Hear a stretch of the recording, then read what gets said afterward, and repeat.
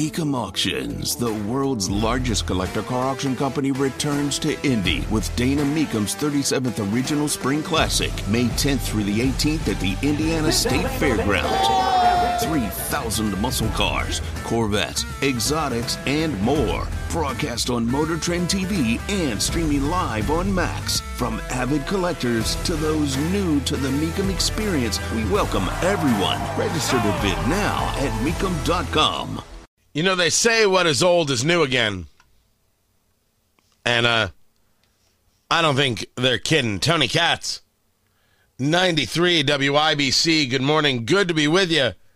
Depeche Mode is going back on tour? Really? I didn't know they were still even a band. Your own personal Jesus. Someone to hear your prayers. Someone who cares. I know that's a Johnny Cash version, but it's so good. Your own personal Jesus. Someone to hear your prayers. Someone who's there. So good. So very good. Yeah, they're doing the TV circuit again and getting people ready, and they're going on tour. What is old is new again. There is a question that requires an answer, and I don't have the answer. Maybe you do. Because what you think of it matters greatly. Yesterday, there were photos released of the Chinese spy balloon taken from a U.S. aircraft. The balloon was traveling at 58,000 feet above the earth. Our plane, of course, was higher and really was approaching that space of, well, space. Like, it's crazy. Crazy how high up this plane is. And they took pictures. They took pictures of the balloon from the plane. You see it. You see the wing of the plane. You see the balloon. You see the little doohickeys coming out the sides. And they posted the photo. A friend of mine said this is the single most insane thing they've ever seen. Why would you do it? Now, every time something like this is done, I make, in my head, I envision the idea being, well, this is something to a propaganda battle, and it's important for them to know exactly what we're capable of. And then you realize that that's nutty.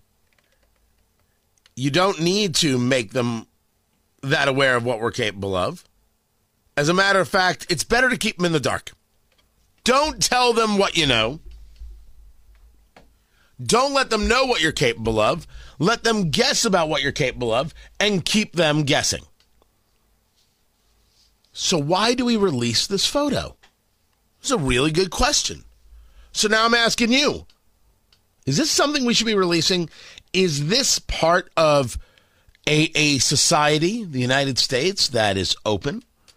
Is this trying to be tough guy with China? Is this able to invoke the idea that no matter how high China travels, the United States is always higher, and not in the good way? I don't mean the good kind of higher. You get my point. There are ways these things can play that we haven't even thought about. I was curious to know your thoughts. Let me know what you think on Twitter or Tony at TonyKatz.com. Democrats are looking to end the blue slip. They have done an extremely good job with getting judges confirmed.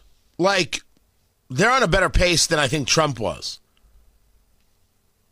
It's pretty incredible. Pretty incredible at the pace that they're going.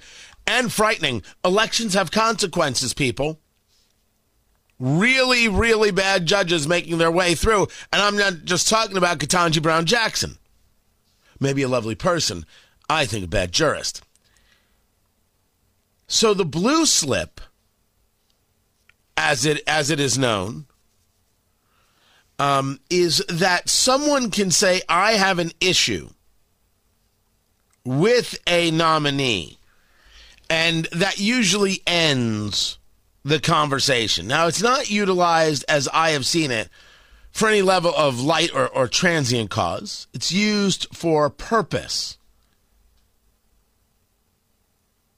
And it's used by the senators representing the home state of a judicial nominee. So if a blue slip comes back positive, all right, moving forward. But if a blue slip is not returned or comes back with a negative response, that means the home state senator objects. The Democratic Party is looking to get rid of the blue slip. We're done. And the argument is, well, Trump did it. Trump 17 times didn't pay any attention to the blue slip. He moved forward. That's the argument. Now, within this is that, first, whether or not that indeed is true that Trump did away with it. I don't have that information. I have an NBC story, but that is not information. So I would just need, I'm not saying it didn't happen, I'm saying I would need the data. The second part of this is if the Senate is starting to chip away at norms that they utilize, whether we agree with it or disagree with it being secondary, norms that they utilize, the Senate becomes less of a place for debate and more of a place for ideological hammering. There's this expression that gets used way too often, that the Senate is supposed to be the cooling saucer, right? The passions of the people in the House, most connected to the citizenry, voted for every 2 years, hot, intense, passionate debate. The Senate, 6-year terms.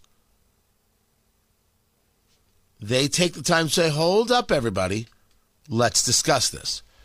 Often referred to as the world's most deliberative body. But as we've seen as of late, last 2 decades, what real deliberation is going on in the Senate? The blue slip is a weird thing altogether. It is a weird, odd thing, because what would it matter if they're from a home state? Is this just a holdover from when I mean, there are some reports this goes back to 1917, and it has no purpose now. I think most people would say that. But the part 2 of this story is, if the norms are gone of trying to have a little, what I will call, for lack of a better word at this moment, respect for one another, which is a shame, you need a better word than respect, then what of this cooling saucer idea? What of this deliberative body idea? I think this is the direction that they're going. Frightening, frightening direction. But we've already seen that, haven't we?